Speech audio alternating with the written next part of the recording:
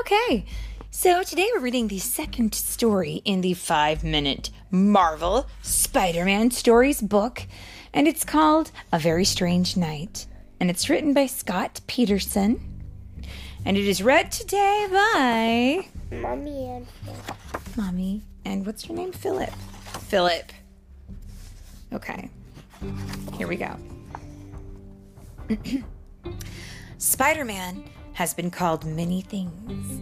Amazing, spectacular, and sensational. But today, no matter how hard Peter Parker tried, he wasn't feeling amazing, spectacular, or sensational.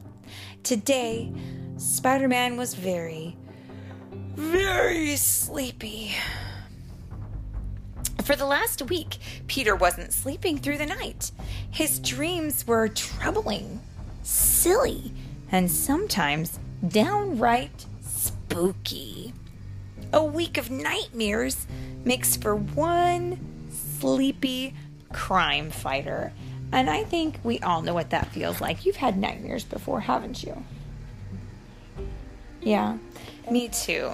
They are not... I had a dragon that was bad with a spaceship shooting him in the tail and turning him little and then having him turn to bones. Wow. With his head still dragon. Oh, well, I'm so... With his other eye small and his other eye is big. Gracious. Well, that sounds awful. I can understand why you would be sad after that kind of dream. Let's see what Peter does here. Peter didn't think much of it until one very long spider yawn almost allowed Shocker to ruin the policeman's ball. And in the picture we can see this is Shocker. He must have some electricity there. He's kind of a bad guy. Spider-Man groggily swung into action. He webbed... Is this Shaw? Well, no. So in the picture we can see Shocker. He has a red and yellow suit and kind of a mask over his face that looks maybe a little bit like it might be Iron Man, but it's not. That's just how his character was designed. But Iron Man he's got those things on his hands, so he's definitely not the same. Okay, so he webbed Shocker's gauntlets before knocking the vibrating villain to the floor with a well-timed kick. Look! Not only is he a menace, but Spider-Man was sleeping on the job!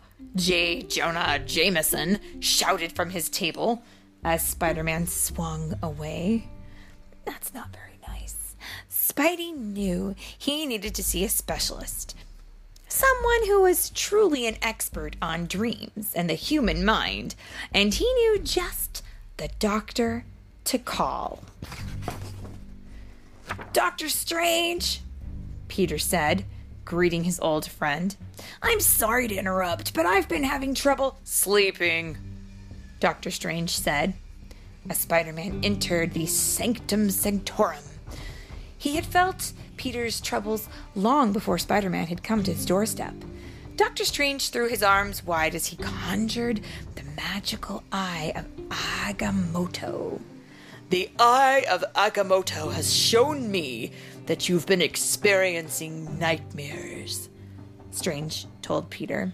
And now it will show those nightmares to me. Whoa. Soon, Dr. Strange was looking at Spider-Man's nightmares. In some, he was back in elementary school and forgot to wear his pants. In others, the Sinister Six were winning every battle against him. Dr. Strange was not only able to see the future and the past, but he could also see right into a man's very soul. Your sleep is interrupted by the supernatural. Your dreams are being invaded by the most dastardly of nocturnal threats. Your mind is plagued by the villainous nightmare himself," Strange shouted. With a snap of his fingers, Strange placed Peter into a deep trance. Then, with the help of the eye of Agamotto, he dove straight into Peter's dreams. Peter once again found himself pantsless in front of his entire class, and though he was embarrassed, he was no longer alone. Dr. Strange stood tall beside him, urging him to see the nightmare for what it truly was. "The dream is yours to control," Strange told Peter. Peter concentrated, and the class vanished. They were replaced by the master of bad dreams, Nightmare, and his trusty steed, Dreamstalker. "The Sorcerer Supreme commands you to release your hold on this hero," Strange shouted, but Nightmare simply laughed.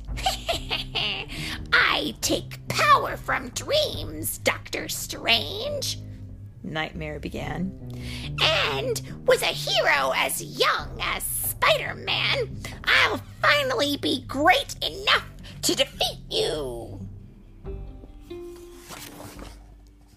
As Doctor Strange and Nightmare launched into combat, Peter knew he had to help the Sorcerer Supreme. Even in the dream state, Spider-Man had to lend a hand, and he realized he knew just how to do it by using the power of imagination. Peter thought and thought and thought as hard as he could. To his amazement, the dream around him began to change. They weren't in Peter's school anymore, but on a giant chessboard, and Spider-Man was in control of the pieces. "It would seem Spider-Man is using the powers of his own dreams against you," Dr. Strange declared to Nightmare. Spidey played move after move, defeating Nightmare's pieces, until the villain was the only one left in play. Outnumbered, the villain retreated, leaving Peter's mind. "You've won today, Strange, but you've not seen the last of me," Nightmare shouted as he rode Dreamstalker out of Peter's mind and back to his home in the Shadow Realm. "Don't worry, I look forward to defeating you again," Dr. Strange replied. Peter woke with a start, pleased to find the good doctor waiting with a warm cup of tea. "This is Wong's special herbal blend," Dr. Strange said. "It should calm your mind after a night like this." After saying goodbye to his old friend, the tired hero swung home, changed into his pajamas, and slipped under the sheets. There were no monsters under the bed. The only things in his closet were his clothes and his spider suits. So for the first time... Mommy, what were in his closet? It was his bad dreams he had. When he had his bad dreams. Well, it sounds like he was having all kinds of bad dreams, and I don't think it mentioned what was in the closet. But I think we probably could assume. I think it's safe to assume that it wasn't good things. Why was monsters under his bed when he was sleeping? Well, when he was having those bad dreams, it was because there was a villain trying to make him afraid. But let's read the last page. So for the first time in what felt like weeks, Peter Parker finally got an amazing night's sleep. And I think that we can also kind of take something away from this. Sometimes bad dreams can be pretty sad or pretty scary. And I think if we talk about it with someone, sometimes they lose their power and they're not quite so strong anymore. So that's what I recommend doing. What do you say? Yeah? I say yes. Yeah. Okay. Can you say the end? The end. The end.